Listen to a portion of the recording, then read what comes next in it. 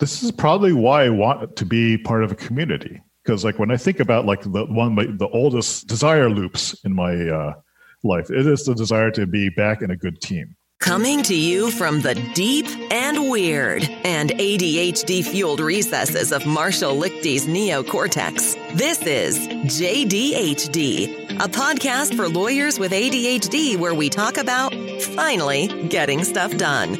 We help you optimize your law practice, your business, your life, and your brain. We hyper-focus on ideas, tips, and tricks for every lawyer with ADHD, whether they know they have it or not. And now, your host, a guy who once held someone's fake eyeball in his palm, Marshall Lichty. Hey, this is Marshall, and I'm so excited that you're here to listen to another episode of the JDHD podcast. Say, this is a funny episode because long before I was diagnosed with ADHD, I had taken to the internet to find some answer to just hold it all together. And I Googled and I Googled and I Googled, and I finally uncovered undoubtedly one of the most important coping mechanisms that I found before my diagnosis. We're going to talk about that in a minute. But first, let's have a little update on JDHD. So first of all, I've been busy. So in January, I taught a course every single day at my undergraduate alma mater, Gustavus Adolphus College in St. Peter, Minnesota. And my course was called Marketing for Startups. It was a hoot, and I really enjoyed teaching it. Had some great kids, and it really helped me clarify my worldview about marketing and marketing strategy and a whole bunch of other things. So it was lovely, and I'm deeply thankful for the opportunity to do it. I've booked a couple of speaking gigs to give CLE talks to law firms and bar associations and other law organizations. And I'm super excited about that because getting this word out is really, really important.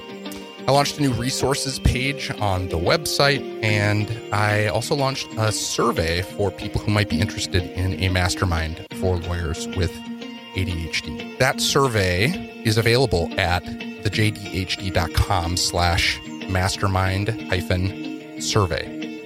If you're interested in taking the survey and just giving me feedback, please do. I'm not selling anything there, but I am definitely very interested in hearing the feedback that you might have. So that's JDHD, and now we're going to turn our attention to a video game designer turned cult productivity guru, a guy who believes Groundhog Day is the best holiday that the United States has to offer. And I want you to listen for what I continue to be shocked and amazed by. The deep and profound insights that he offers in this interview, but also in the work that he does in his productivity tools. This is a guy who can help us all lead better lives and run better businesses.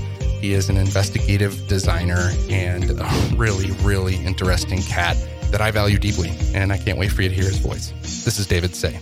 Hang on. David Say, thank you for joining us on the JDHD podcast. I really appreciate having you, and we will dive in later into why this is a big moment for me. I'm really excited to have you because I've known about you for a lot longer than you've known about me. So thanks. Wow.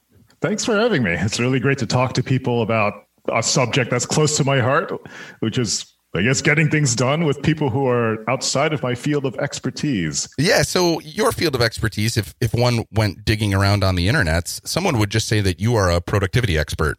I think you're a lot more than that. Tell me about your journey. Well, first of all, tell me what you really do for your day job, and then tell me about productivity and why it is that you are widely known across the internets as a guru in the productivity space. I would say my real job, let's split this into two parts. The first part is the personal part. Why do anything at all? Why do I get up in the morning? And that is to figure out my personal truth. And I know it sounds foofy. I know it sounds maybe kind of silly to people. So like, we need to put bread on the table. But that's always what's driven me. Like, what is it that's important to me? How do things work? How does the universe work? How do people relate to each other? How do I relate to all of that?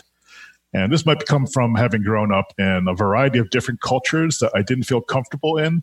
So like first, like I was like an Asian American growing up in 1970s rural New Jersey, which has, it has certain connotations of like not quite fitting in. And then when I was 9, my family moved to Taiwan. And I didn't speak Chinese or Taiwanese or anything like that. So I was there for 10 years going to what started out as the Armed Forces School for the U.S. Army. And then I came back to the United States for college and suffered like 4 years of reverse culture shock.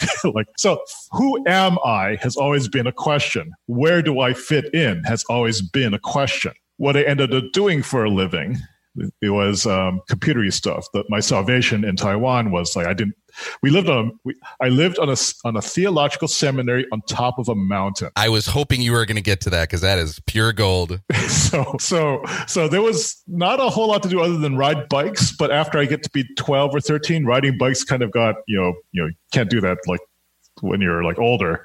And so that's when the microcomputers, like the Apple II clones, are starting to come out in Taiwan. So the computers are my salvation for giving me something to focus on. And the other thing was writing. I enjoyed writing in English classes in school and so forth. Great.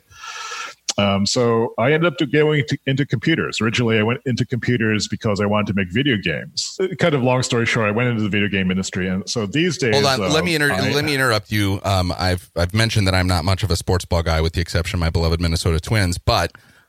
you did work on a famous video franchise, if I'm not mistaken. I used to work for EA on NCAA Football 99. And a bunch of college kids listening to Dave Matthews Band just rejoiced. And at that time, you didn't even think that you could make money making video games, either as on the development side or on the retail side, right? Well, after I got out of graduate school, I went to start a video game company with my friend Mark. And so that's kind of the path I had gone down. When our company folded, then I went to EA to try to make a second career out of it. And then I discovered that, I don't really like the video game industry. What am I going to do now? I've worked all my life to get to this point. That was very depressing at the time. But what I do now is I do JavaScript development for learning science stuff. It's just a very small, boutique company run by a bunch of PhDs in learning science. I don't have a PhD in learning science, but I know how to code stuff. I've been working with them for a long time. And, my video game development experience comes in handy when making real-time graphics. Real-time graphics probably was my first passion when I was a kid. I'd like to see something moving at 60 frames a second. Those memories are the most visceral memories that I have, I think. So if you want to see some of Dave's binary brain creativity translated into magic, we'll drop a link to that in the show notes. But in the meantime, you also have this other world that you live in, which, for better or for worse, like it or not, come to develop a bit of a reputation as a productivity guru. And I know that you're allergic to that idea, but let me back up and just say, I have only known that I have ADHD for a short time. I have known for a very long time that I've had productivity issues, and figuring out ways to get what's in my brain into a workable place that I can work through using a tool that I can rely on and that makes sense to me was a very hard challenge. And so very early in my legal career, I tracked down tools for this. And most of them were just, unmitigated disasters, not because of the tool necessarily, but because of me. And I eventually found something that is called the Emergent Task Planner, and it has been my constant companion since then. I used to print it off. I used to print off reams of them, and I would just have them on my desk. And every day I would come in and I would put one down and I would plan with it. I've since evolved to using it on my iPad. So I have a digital version that I use in my note-taking app. So I still handwrite it, but now it's digital. And when I'm done, I will take a screenshot and I'll save it to my phone. So it literally lives as my background image, my wallpaper. Every single day I look at a product that you built. Oh, that's cool. And so I've had an ambient awareness of you and your productivity nerdery for a long time. And it wasn't until I realized that I do have ADHD that I knew that I needed to dive in deep into the other work that you've been doing because your brain works in a lot of ways that are supportive of mine. So what in God's name were you doing creating this thing while you're a video game designer? Well, after I left the game industry, I was working in digital agencies for a while. So first I did freelance interactive design because that's what my strength was at the time. I found that I was working by myself all the time. And I was having difficulty motivating myself. So after a few years, I kind of got my footing and I started doing freelance stuff. There was one day, I can't remember when, I wrote about this somewhere in my blog, that I wish I had a boss. I didn't really want a bus. I certainly didn't want to pay anybody that was good because that would be expensive. That person would make way more than I was making. So I said, well, maybe I could just make someone on paper. And so I started doing that. And at the time, I had become part of a blogging network. These were one of the first organized group of bloggers who were making a content stand. The idea that content is king, the idea that quality content is worth pursuing. What we call today the long reads, that kind of stuff. I shared it on this network because I thought, I made this thing that's kind of funny. This was not the Emergent Task Planner. This was the something I called the Concrete Goals Tracker. And essentially, it was a list of things that CEO would tell me to do. And I don't even remember what those things are anymore. I've probably internalized most of them. But it was basically a list, and it was like a weekly tracking form because I had all this extra room on the paper to fill in. It really made me ask what's worth doing. And this is kind of a persistent theme in my life, trying to figure out what is worth doing, what motivates me. Why aren't I doing anything? I say I want to be an interactive designer. I'm by myself now, and it's up to me to make my own path. Why can't I self-motivate to do these things? And it was really irritating. And this nagging feeling that you haven't done anything yet or built anything yet or achieved anything yet. Yeah. Because I was coming off of several failures. The first failure was the video game company. That's the second failure. The first failure that I really felt bad about was my first graduate school stint when I was in electrical engineering. And I was way out of my depth there. I was there primarily to do software design, but it was in a hardcore electrical engineering analog design research group. And I know nothing about analog integrated circuit design. Right. So just complete misfit. Yeah. And so I felt really bad. So I kind of feel like I got a degree just to make me go away. That's because there was nothing that I feel that I really earned about that. Well, in the ADHD world, by the way, we call that either imposter syndrome on steroids or the itty bitty shitty committee. You might be right that you didn't do anything to deserve your degree, but you also might be wrong. Just FYI. Yeah, it wasn't a good fit, certainly socially, culturally. The second stint was I went to art school. So I went to get my fine arts degree in computer graphics. Because when I was in the previous graduates program. All important because you eventually ended up with your butt in the right seat, which was art school and working on graphics and making things beautiful. But before that, you were talking about sort of failures and we were talking about this nagging feeling that you hadn't achieved anything. Yeah. And this might be a good time to just step back for a minute because you've said you really let out from the beginning. You never set yourself on the course of becoming a productivity person. When I hear you talk about yourself and about sort of what you're trying to do, a lot of times it has to do just with what you said about self-discovery. Who are you? What are you meant to be? When are you your best self? Sort of some of these questions about figuring out your role in the world and learning things and then sharing it back with the world. And that has really resonated with me because I think what we see in your work is not so much a productivity is this and this is how you do it. Download my thing for $100. It is, I'm on a journey to get better at this stuff and I'm curious about it. I'm designing tools. I'm running experiments. And then when I have output, and I've seen your beta versions, I've seen version 1, version 2, version 3, before you make them really very public, you are sharing and being vulnerable and saying, here's kind of where I am with this. This is what I'm toying around with. And it takes you invest so much time and energy into this process of discovery, and then you have dedicated yourself to sharing it, oftentimes for free. So not a productivity guru, but a productivity scientist, an investigator. Yeah, I used to call myself an investigative designer because I like the idea of having kind of like one of those film noir type doors, and I'd be sitting there with my desk, and the light would be streaming into the side window, and I would be smoking a cigar or something like that. But it really described the kind of design that I did. A lot of times when you think like graphic designer or visual designer, you're thinking of someone who's good at ornamentation. And that's not the kind of designer I am. I'm not very good at that. What I am good as the other part of what we would call information design now or UX design. But I'm good at taking an idea, breaking it down, and figuring out how they all should relate to each other visually. And it turns out that communications aspect is what's more interesting to me than maybe making a video game. Yeah.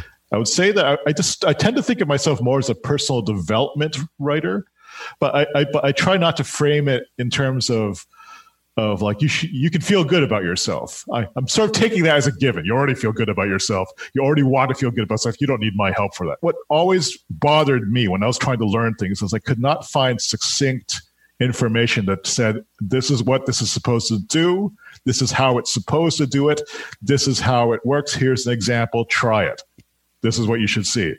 And like, it's still like this. It's even worse these days on the internet. Like, you cannot find someone that says something like the dog walked down the street. One thing that I love that you've said to me is that productivity is the means to live your values, right? Productivity is not an end in and of itself. It's an opportunity to figure out how you want your life to be lived and to make sure that your days are built around that. So say more about how someone can use productivity to live their values. Well, the first thing that comes to mind, this might be just overall process, is to ask the question, well, what do we mean by that? What are my values? And then I had to ask myself what's important to me. And what's important to me will be, of course, different than what's important to you. So I had to translate this into my own terms. What's important to me is, after 15 or so years of thinking about it, is I don't want to be bored. And to not be bored, I need money. And to have money, I need to actually do things. And to do things that actually have meaning, that means other people have to see them. That means I have to share them, and I have to share them effectively. And not only the things I share have to be shared effectively, they have to be legitimately valuable to other people in the way that they can perceive it. And at the same time, there's a desire to connect with other people who appreciate such things, because that is not boring if you're around people who appreciate the things that you appreciate and even riff off of them. And so I would make something and they say, like, oh, that's really interesting. That helped me out do this thing. We should talk and have coffee sometime and talk about other things that aren't boring. So if I were to be absolutely selfish and just express it in terms of I don't want to be bored, that's what drives me. It's not so much like, oh, I want to make a contribution to humanity. That would be a nice side effect of what I'm doing. But if I'm absolutely honest with myself, I don't like being bored. I don't like feeling trapped. I don't like feeling that I have no options. I don't like feeling that I don't have the freedom to do anything that I want. And maybe this is an ADHD thing. I don't know. You can tell me. You're listening to JDHD, a podcast for lawyers with ADHD with Marshall Lichty. Well, what I was going to say, what I think the logical link here is that in a lot of ways, it sounds like you've built a life around yourself that's very ADD or ADHD friendly, meaning you have these systems and tools that are driven by, it's not that I'm going to forget my keys. I'm not worried about forgetting my keys because I literally don't take my keys out of my pocket, because if I do, they're going to be gone. And so I've built a system where I don't let things impact me in such a way. And that is what allows you to be efficient or productive, or to make sure that you're spending your time in a way that is additive and lets you do the work that keeps you entertained and sort of your highest and best use. And that's I think why what you create resonates with folks in the ADHD crowd. And so you had mentioned just a second ago about people riffing on your work. And I want to take that thread for a second, because what's interesting about your work is, to me, it has literally been a life-saving set of tools for me. And that has value to people. And and I don't mean to suggest that monetizing it is bad, but I think it is reflective of your perspective on this when you say, have this for free and take it. Here's the source document, use it, live with it, give me feedback. We see your name on, it's very common for people in the ADHD community to say, Dave has it figured out. Follow this tool. Dave has it figured out. Check this blog post. You give back into the community, maybe without being intentional about it, but then those folks riff on it and they're writing blog posts about it, or they're implementing that in their practices. I know that many ADHD practitioners around the country use your tools to help coach and give therapy to their clients because, like you said, that user experience or that user-focused design allows our ADHD brains to compartmentalize things in important ways. And so if I can be so bold to help connect that link between you being bored and why you resonate with the ADHD community and folks who are on the hunt for productivity, I think it is that. I think you've approached it in a way where you are generous and shareful and have encouraged people to use it and riff on it and grow and then share it back into the community. Yeah. Well, let me ask you a question. Why did you think I would ever want to do that? Well, part of being curious about your own productivity and your own role in the world is a lot of reflection. And you've made a comment to me about how at first you thought you needed to do that on your own, and that you've realized that community is an important part of that. And I think part of building a community or being with people to sort of optimize your world has to do with vulnerability and sharing. And so what I suspect is that doing it on your own and for yourself was an interesting experiment that when it started to leak out, the community saw it and said, you are not alone. Your brain works the way mine does, and your brain, you thinking this way, you creating this way helps me too. And I think that experience of not being alone is good for all of us. So maybe that's my reflection on it. That's really what resonates with like my current thinking, like kind of going back to like the way they designed the forums. That's really coming from, that's the video game designer in me. As a video game designer, we're very careful about not creating a feedback loop that doesn't diminish you too much. There's this idea that comes from game design, and I incorporate it in the Concrete Goals Tracker, is that you don't want to double punish somebody.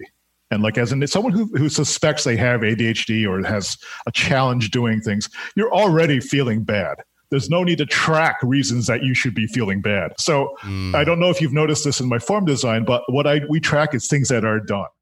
We do not track things. We try not to track things that aren't done. And if there are things that aren't done, the language on the forums themselves says it's all right for that. This is part of the process.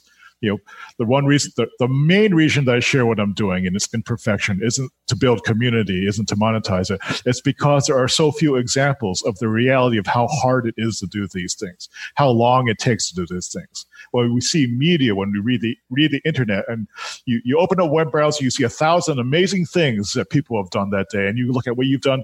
I screwed up making my cup of coffee, and on the 1,000 amazing things have happened. You forget that those 1,000 amazing things took those people 10 years to do. And all you see is like, I'm falling behind, I'm falling behind, I'm falling behind. And that demotivating emotion prevents you from doing anything. So I share what I do, and I try to share how I feel, because that's relatable.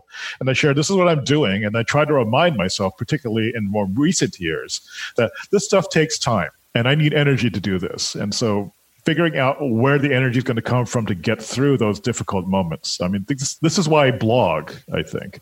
I mean, it's always been important to me to be authentic and sharing. Like, I'm not this amazing designer. I'm not a guru. This is why I hate the whole guru thing. I don't have the answers to these things. These are experiments that have worked for me. Maybe you'll like them too. In a way, I'm sort of sharing. I don't really think of it as making myself vulnerable. I think of it as like just being real about it. And that's really important. The expression of that truth of this human condition of trying to want to do something, but not quite being able to do it. That's, for some reason, I don't know why this is. It's super important to me. And probably it's because this probably goes back to childhood when I didn't know how to order a pizza when I came back to the United States, because I had never had to order a pizza as a conscious living person before. And because my parents spoke Taiwanese to each other all the time, I had no idea how to call plumber. I had no idea how taxes worked. I had no idea how a lot of life things work. And I was always confused and always uncertain about the best way of doing things. And not only that, I was a huge fat nerd. And I loved computers, which back in the 1980s wasn't cool. I kind of wanted to play D&D, but I didn't know anyone who wanted to play it because that was frowned upon. And so there was always a sense I can't be who I want to be, or I would suppress myself. I'm also trans, so that's something that I'm coming out with to come to terms with now as well. What does that mean? This is the last thing I wanted to deal with. I just when I was getting everything figured out, there's this whole other thing that's popping out of this. But yeah, to share the struggle realistically, and then to be able to provide tools that calm ourselves and remind ourselves this stuff takes time. You had to find your own way. You could track these things and react to them. And let's not make it so you had to do any kind of double entries or punish yourself by doing these things. The big secret with productivity systems is you can follow any of them and they work, so long as you keep following them. There's plenty of people doing that. I felt no need to monetize or sell systems like that. What was important to me was to express that truth of the experience. Well, and what I love about that experience that really resonates with me, and I think will with a lot of lawyers, particularly those with ADHD, is, we grow up in an environment where our value is literally reduced to the number of hours that we bill or minutes that we bill on a task. It is there is a coercive element of tracking your time and then saying this is the output, right? It is how long did it take you to build that thing, which feels very different than what you just said, right? You're tracking it in a way that is meant to be reflective, that's meant to be honest and true, that's meant to be And like I think I should mention that back in the late 90s, early 2000s, a lot of my thinking was driven by doing production for video games, which is like, very deadline oriented. You have your manufacturing date. You miss the manufacturing date, you've screwed. So because they had to press CD RAW masters, it has to be bug free. There's no downloading patches or anything like that. So it's really stressful. And after that, working in digital agencies, we had budgets, we had deadlines. And so the way I tended to approach creating things, which was, graphics or code or interactivity, was really by how long is it going to take me to do this to get a good product that the client likes and that they're going to pay us on time for. And so I had very much what I would call the manager mindset, especially when I started doing the productivity thing, because I was thinking I have all these things to do. I should be able to, I have no problem doing this in the context of another company. Track, be accountable to a boss or to a deadline or to a whatever. I was the boss. But when I became my own boss working by myself, all that motivation to keep track of stuff vanished. And it was mysterious. It was aggravating. And this is when I started looking into what are some better ways of doing this, and started really examining, all right, so what's different between the context I had before and the context I had now? What are the pros of the old situation and the pros of the current one? I was doing the same project breakdown that I would do for everything at the time. And it was only I'm getting to guess at least 5 years until I realized that it wasn't so much of a mechanical procedural issue. It was really more of a kind of a personal heart type issue. What I would really like to do, because again, I know you're allergic to the idea of being a productivity guru, and I don't know that that's where we need to elevate you, but I do want to talk about some of the tools because they're useful and there are going to be people who want to touch on them. We don't need to do a deep dive into what each one of them does. You've written blog posts about them. They're available and easily tracked and found. But what I would like to do, maybe before we dive into kind of just what they are and what they're intended to do, what is, in your view, after these experiments and where you are right now, what are some of the keys to your productivity journey? What are some of the keys? What are some of the things that you know about when you are at your most productive or doing your most and best work at your highest use? How do I know when I'm most productive? One of them that I know you've said elsewhere is tricking yourself into action, right? Sort of tricking your brain or creating systems or tools or processes or habits that allow you to just jump into action come what may, even if it's a boring task or an exciting task. Sometimes you need just a catalyst to jump in. So how do I measure productivity? In the old manager style way, it would be based on the deliverable. What is it that I have that's in a shareable way? And this, ties in with the very first form I made, the concrete goals tracker. And this has a point system in it that at the very top, the most valuable things where I shipped something. I made something. I made it and then I showed it to someone because it didn't have any meaning until you showed it to someone, because that completes the loop to the universe. Otherwise, it's just theoretical, stuff floating around your head. Yep. And then the other thing was did I eliminate uncertainty? A lot of times uncertainty is what prevents me anyway from doing things. I don't have enough information to make a decision. And sometimes, if you're not used to training yourself through, say, the only way to certainty is through the uncertainty, you end up staying on that side of things and you never get the data you need to actually make a decision.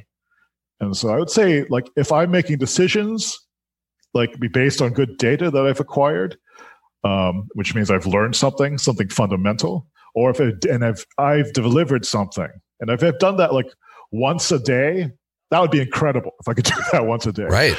But sometimes you can't do it. Sometimes it takes days to get through the uncertainty, particularly with programming these days. There's so much crap that's out there that you have to weed through to get to the good stuff that it's largely sifting through nuggets of that looks like it might be useful. Oh no, that's from 2017. That's out of date now. That doesn't work anymore, or stuff like that. Yep. So it comes down to maybe a third pillar of being productive is, can I look at my system of nuggets garnished, created, delivered, and understood And can I see how that leads to a sustainable, persistent process of producing the thing again? So there's two ways to look at tasks that are on my list. If I think of productivity as getting through the tasks that are on my strategic goals list, the first thing is like, do I already know how to do it? Yes, that's an easy optimization productivity problem because you already know. Most of the time, there are things I don't know how to do. Yep. And acknowledging that and then coming up with experiments or ways to break through the uncertainty to find those small steps that help build uncertainty and build that process to something that's known. That's an important building thing, but it is a prerequisite for being able to produce those deliverables that you want. And that maintaining one's morale in that process is something I've only really become aware of as being much more important than I thought it was. Particularly because there's no outcome in that. There's no outcome in learning, right? It's very hard to look at a list and say, first of all, I did that sifting. I was able to sift out 1,000 things that suck. I was able to find 4 that are important. I spent a lot of time with them. I learned from those. Yeah. And now I have to take that and convert it into something actionable or something beautiful or something deliverable. And you don't get credit for that. You don't get credit for the homework. This is probably why I want to be part of a community. Because like when I think about like the oldest desire loops in my life, it is the desire to be back in a good team. The last time I was in a really great team was in high school when it was me and 2 other friends who were trying to figure out how computers worked. And every day we'd come back from home and said, like, I figured this out, and we would show each other and we would learn from that. That loop, that creative loop, a discovery loop, and being to appreciate, like, I figured out how to do this thing, and people be going like, that's amazing. Like, and like, I've learned from that. And this is what I did. I said, that's amazing. How did you ever think about that? That creative loop to create something that was bigger than ourselves. That was what I've been missing for a long time. Well, and that loop really resonates. I mean, partly because I know that you've done work to do that. I'm interested in the virtual co-working community that you're sort of invested in right now, spending time and energy there, building that community, but not in traditional co-working space, but in a virtual one. And it does seem to have a lot of those elements, working side by side, sharing successes. Here's what I figured out, hearing from people in different, verticals, different expertises, different industries. And that sounds fascinating. I want to touch back on it, but before we do, I want to say that there's a lot in that when you say, I want to be back in a great team, that I think will resonate with lawyers here. A lot of our audience is solo lawyers or small firm lawyers. And even regardless of how big our law firms get, there's this sense that you are your own law practice. You have to start your projects from start to finish. You think about a project or a case or a matter on your own, sort of in a bubble without a ton of feedback or external input. There isn't a lot of vulnerability in sharing. There certainly isn't this, euphoric opportunity at the end of a day to say, do you know what I figured out today? That's boom, this is it. Yeah. And so that sharing tends to be absent. So what I do think is that a lot of lawyers are hungry for a community in that same sense, and they might not know why. But I love the idea that creative loop and that discovery loop being a part of a healthy community, and businesses, law firms, or any other kind of organization are communities. And if your community is not giving space for that creativity loop or that discovery loop, it might be that your community isn't actually functioning very much like a community at all. Right. Yeah. I can think of a lot of dysfunctional communities that it's really about, measuring body parts and sees who has the biggest one, or who knows the most about this stat, or which fungible unit of production is producing well today and which one is not. Yeah. And it's not really about moving everybody forward. Yeah, that's say briefly just a little bit about the Discord community. Oh, okay. So I started this virtual community online, and it was kind of grew out of experiments I was doing with YouTube, and I was playing around with live streaming. I just set it up and just posted on my blog that I'm doing this thing, and then to my great surprise, someone popped up into it that said that they'd been reading me for a long time. They thought they would check it out, and then she was from New Zealand. And hey, Strudel, if you're listening to this.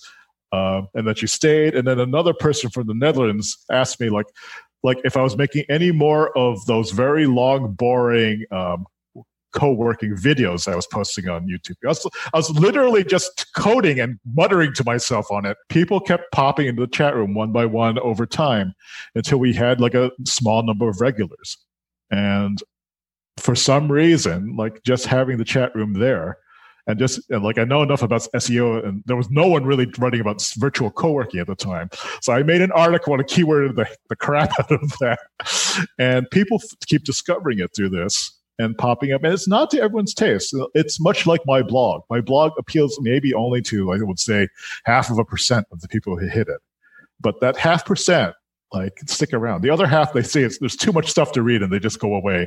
They don't even leave a snarky comment because it was too boring to get through the whole thing for them. Yeah, because it's I'm already bored, and they just leave. I just want to yell at someone. Well, let me say, so first of all, if you are one of the 0.5%, first of all, I think it's higher than that. And I think that there is a pretty significant overlap between the cohort of people who traditionally like your stuff and lawyers. Mm-hmm. I think there's a brain chemistry thing going on that lends itself to the type of work you do being attractive. But anyway, if you go to this website and find that it's lots of words, there are also some incredible tools in there. And so if you just need to go leave a really snarky comment to Dave at the bottom, great, do that.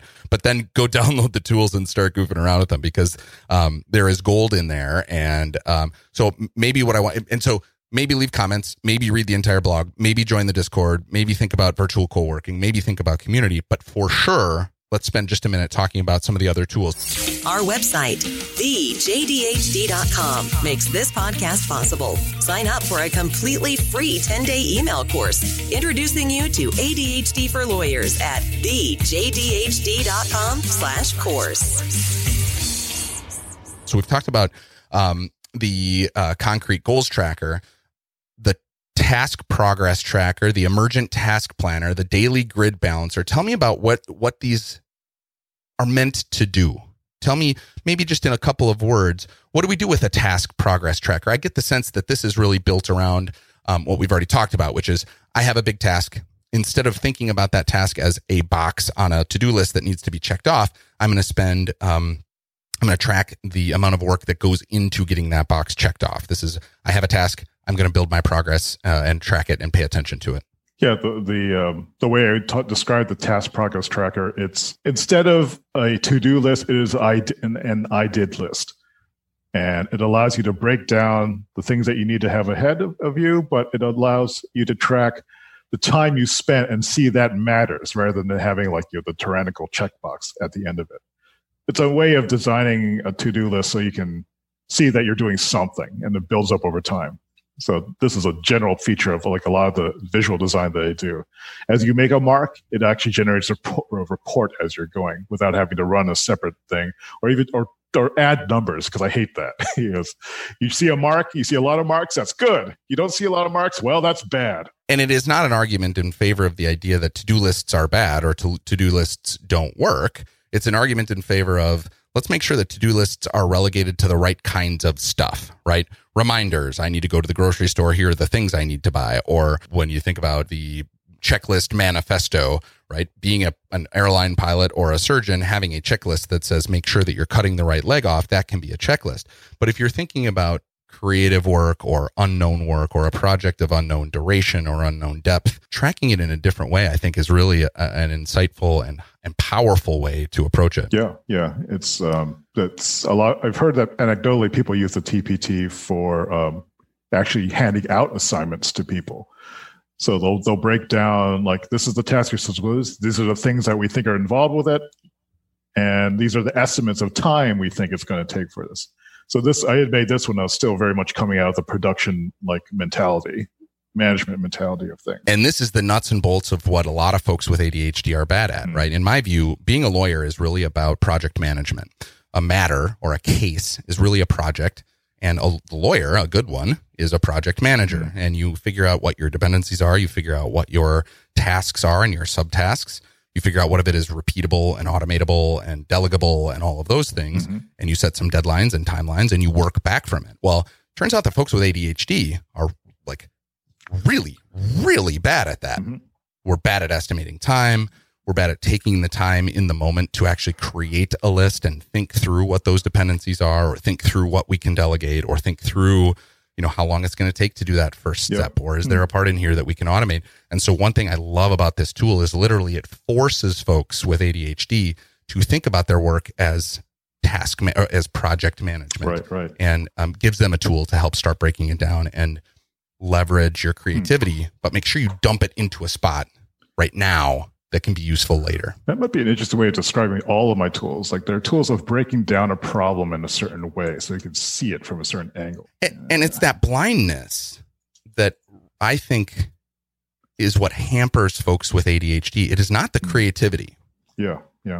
It's the capturing of the creativity, and it's the capturing of a process by which to bring the creativity out and maximize its presence in your project that we struggle with.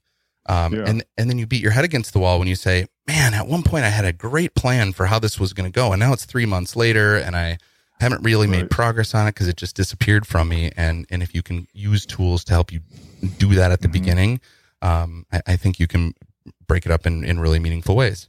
So that's maybe a good segue to the Emergent Task Planner, which is different and the same. Talk about the Emergent Task Planner. The Emergent Task Planner is a mashup of all the previous forms in a way.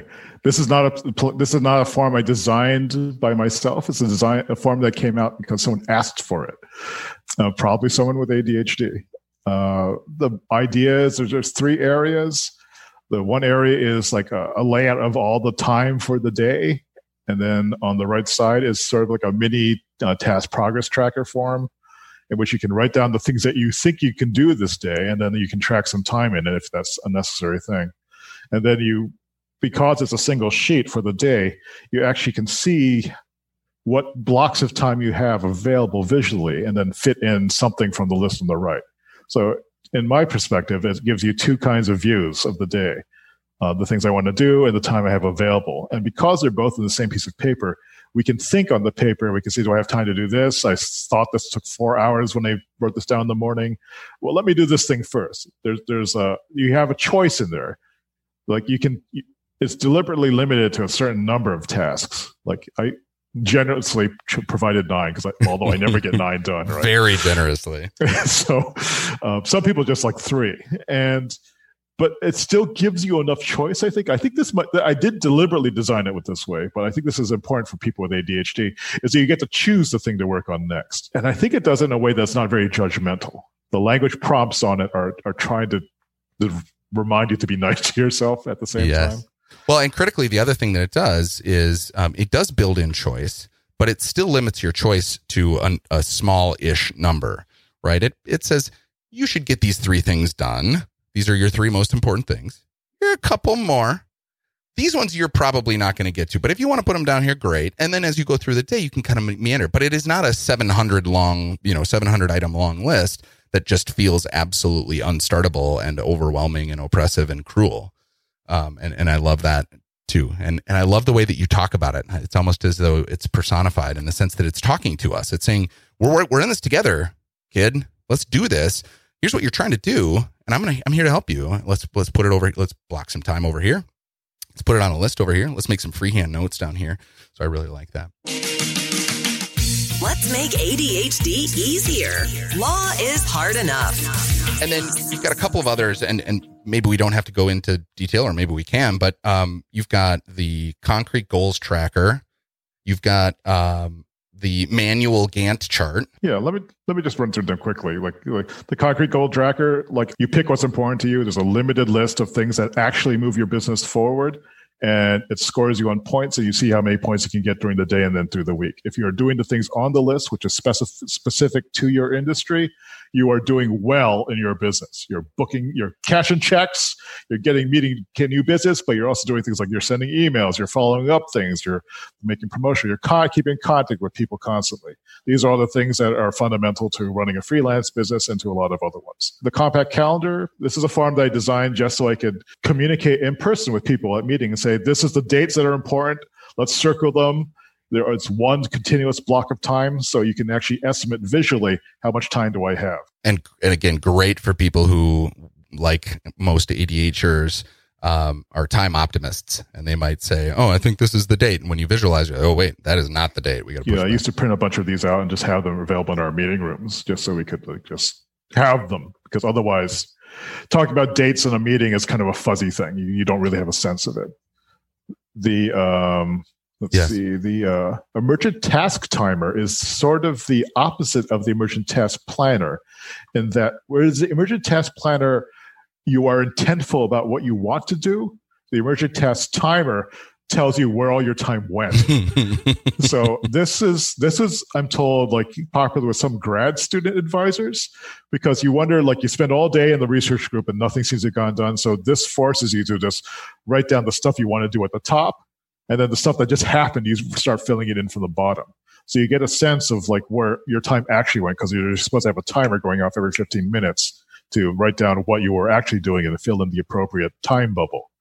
And so this has been used also for people who are in very chaotic environments and they want to show their boss, this is the number of interruptions I've been having. Yep. Like, this is what you told me to do, but this is what everyone else is doing. And so this allows them to do that. It's a good diagnostic tool. Yeah. And just a, sort of editorial comment on that. This is a challenge that plagues, lawyers. We have good data on the cost of an interruption. So, for example, we know that the cost of an interruption is about 23 minutes. So if you're in work and you get pulled out of it, it's going to take you 23 minutes to get back. You can't afford very many of those in a day. Right, and on average, we have 6 or 7. And those are for people who are generally pretty careful about the amount of interruptions they get.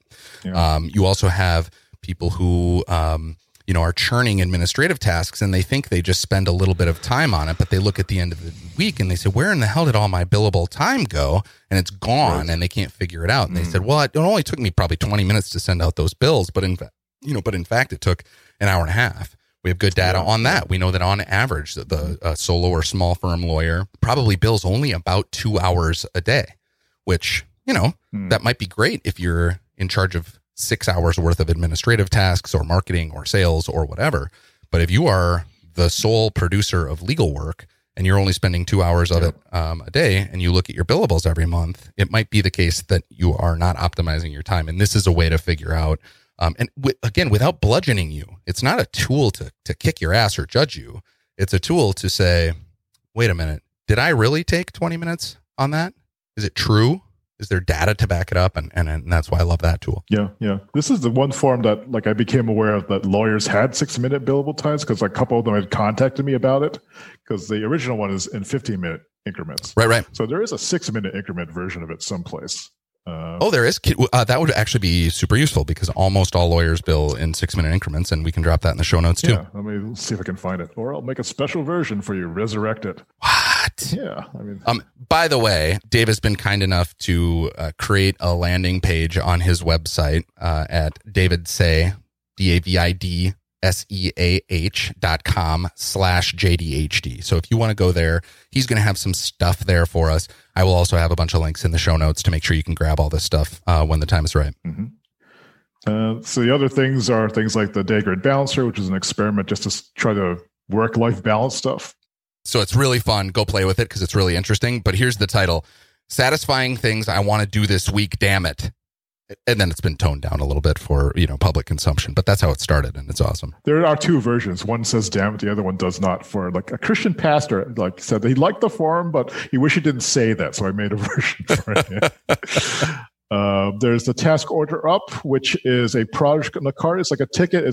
It was inspired by restaurant order checks. So they had the check rail, and so you write down kind of what the order of the day was, and it was 1 project per thing, and you could put them up and show what you were working on. So people around you would see, they're she's working on these 3 tasks, and my task is all the way on the right, and she's doing the ones that are starting from the left. Would you do me a favor and educate folks about what a Gantt chart is and why it might be useful? A Gantt chart is a way of visualizing how much time a set of tasks will take to complete a project. It is a 2-dimensional grid that lists the tasks to be done on the left and horizontally to the right, or at least in the version that I make. It shows you the days when things start. So you can see when something starts and when something ends. You can see what things are simultaneously happening. You can see when things are supposed to come together. It's a very typical way that project management software will manage projects, particularly ones that have multiple teams working at the same time. I hated most project management software that I've used because it's ugly. I hate ugly things. Yes, and so obviously, so I made an Excel version of it. So essentially, it doesn't do any of the Gantt tracking software. Real Gantt project management software will track time, will sum up hours, where you can move things around. But they almost all do that in a very poor and cumbersome way. Well, And folks with ADHD stop doing them because they want to do it perfectly, and then they stop and they're like, well, I'm terrible at using Gantt charts, and so that's dumb, and I should stop. But this is, again, as with all things, Dave say, is a gentle prod. It's a gentle encouragement. It's a conversation with yourself that says, this is a task, and if you think about it in a certain way, you can reduce it onto this form into a way where you can really visualize it. So, for example, if you're making dinner, dinner starts not when you turn on the oven. It starts when you think about what the menu will be, and maybe you have to go to the grocery store, and maybe your spouse or your partner is involved in this process, and maybe he or she will go to the market while you go to the grocery store. And then when you're actually in the kitchen, there's somebody who's setting the table at the same time that you're sauteing some onions. And a Gantt chart lets you create those dependencies and those timelines in a way that makes it visual. And so again, for people who may have a hard time visualizing projects in their head, this can be a great tool. And again, remember, practicing law literally is project management. So this is the kind of tool that can help you visualize your job. Yeah. It's also great at Thanksgiving when you're cooking all these things at the same time and only have 4 burners on your oven. So I make a Gantt chart every year for my Thanksgiving dinner. That's how nerdy I am. Well, there's okay, here's how I want to wrap up. We're going to wrap up because we're running out of time. I could do this all day. This has been magnificent. But, and we haven't even talked about your hypothesis that you might maybe have ADHD and how it doesn't even matter because you're not looking for the label. You're looking for, a scaffolding around yourself that makes it not matter. And maybe someday we'll have that conversation in person or in the Discord or elsewhere. But until then, I want you to say words. There's a lively debate in my world about whether or not Thanksgiving is the best holiday or the 4th of July. And most of the people who have the wrong opinion aren't listening to this. I mean, Thanksgiving Day obviously is one of the better holidays, although I think you have a different opinion on what the best holiday is. Oh, are you talking about Groundhog Day? Damn right I am. Tell me more. Oh, I like Groundhog Day because it's a rodent predicting the future. That's the kind of bizarre thing that I find amusing and maybe believe in just a little bit. Maybe it's true. Plus, there's that great movie that came out. I started doing my yearly resolutions on Groundhog Day on February 2nd because on January 1st, I'm too tired to actually make any decisions about the year. It takes about a month to clean up after the previous year, like if you're running a business and stuff. So February 2nd, and then because there's that pattern 2-2, I decided to do reviews on the 3rd of the 3rd month, which is March 3rd, April 4th, May 5th, so forth until December 12th. And so I used that as a way of remembering just when to do the reviews. And that's all the Groundhog Day resolution system is. But I've been doing it this is my 13th year of doing it and writing about it on the blog. And it's kind of fascinating to me and amazing that I've kept with it because I have a track of all of my strategic goal planning and failures going back for 13 years in written form. It's easily 1,000 or more pages of stuff that I had to go through at some point. That's amazing. But holidays, I love that data. I love the work that you've done. I love the habit. I love the ritual. But that really is what holidays are. Holidays are about a day that we pick on a calendar, and then we build rituals around them and we build habits around them, and they resonate with us or they don't. And one thing I can tell you for sure resonates with me is the idea that when January 1st runs around, the idea of building a new habit, the idea of creating a resolution that has any shot of surviving there's no chance of it. And so buying yourself a month by celebrating Groundhog Day resolutions instead of New Year's Day resolutions is just tactically a brilliant strategy. Never mind the idea that we are doing everything over and over again. And the idea of building habits is a one day at a time sort of a thing. And the other thing that I would say that's relevant to ADHDers is I've heard this quote, and I don't have any real data to back it up, but they say that for people with ADHD, it takes us 10 times as long to develop a habit and 1/10 as long to break it. And if that is true, we need all the help we can get when it comes to creating habits and creating, rituals. And that's why I love the Groundhog Day ritual that you've created. Yeah. You've just made me realize that maybe part of the ADHD thing for me is that I'm actually I'm in the movie because I have the same goals every year and nothing ever seems to happen. It's just like the freaking movie. What I want to encourage you to do is reflect at least every once in a while on the impact that you've had on the world, intentionally or not, to make money or to develop a personal brand or to become a productivity guru, all that stuff aside. the work that you have done, the way that your brain works, the investigations you've invested in, the design work that you have done, all of these things are impacting communities beyond your own immediate space there in New Hampshire. They're resonating well beyond New Hampshire. They're resonating well beyond video game design and graphic design and, interactive, creative work. And they're touching even some of the most staid and conservative professions in the world, like law. And for that, I want to thank you. And again, encourage you to know that these tools really do change people's lives. And that's why I want to make sure that I encourage everybody to visit Dave. You can find him on his website at davidseah, DavidSeah.com. You can go to the /JDHD if you want to take a peek at that landing page. And you can find him elsewhere. You can find him in his Discord. He is nominally on a couple of other places too, but I think the website and the Discord are the two best places. David, any other places to meet with people or have them reach out to you, and any other insights and bits of brilliance that we didn't touch on? Yeah. You can @ me at Twitter or on Instagram, but yeah, it's the Discord, the website.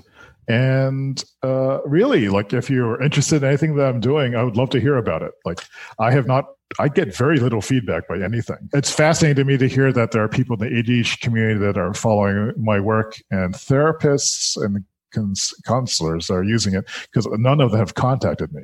Maybe one person has mentioned it to me.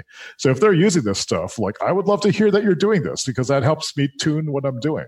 Right. And that's the part that resonates with me, is that idea that you've built these systems to encourage communication, encourage reflection, encourage growth, encourage refinement. And we want to be a part of that. So, Dave, I can't thank you enough. It really has been a pleasure and an honor. And it was on a whim that I reached out to you on Twitter and said, hey, I'm doing a thing. Would you be willing to pop in? And you said, yeah, I'll do that.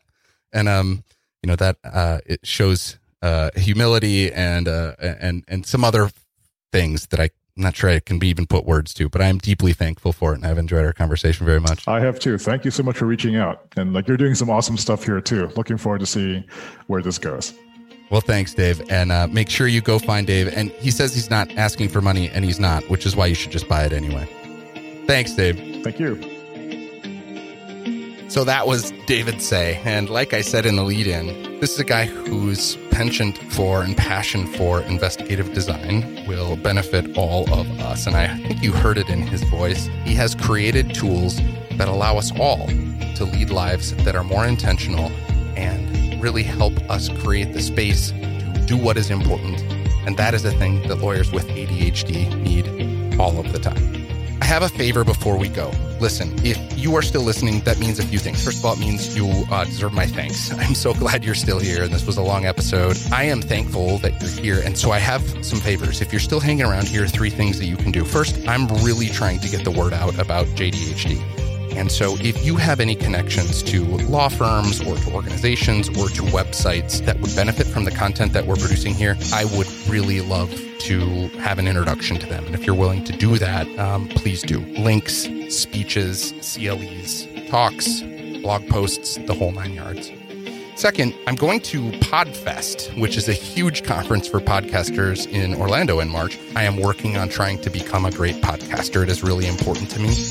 The only way I can do that is to hear from you. If you have thoughts about how this podcast is going, whether you're hearing the type of content that you want, whether it is the kind of thing that you could imagine continuing to listen to, I want your feedback. You can get me by email or on my phone, and you can also get me on SpeakPipe. If you go to SpeakPipe, speakpipe.com/JDHD, you can leave me a message there, and I would love to hear your voice, and I would love to hear your feedback, and it would mean a lot to me. And then finally, I am in the throes of designing a mastermind group for a very small group of people who are interested in beta testing a support group for lawyers with ADHD.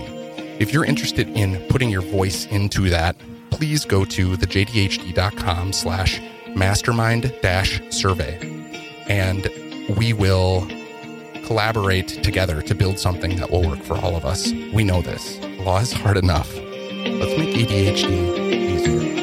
Thanks. We'll see you next week. Thank you for sharing your attention so generously. The single best thing you can do to support the JDHD podcast and this community is to help spread the word far and wide. Please tell your friends and your firms about it. Subscribe, rate, and review us in your favorite podcatcher. And please join our email list at thejdhd.com/start. We can't wait until next time. Let's make ADHD easier. Law is hard enough.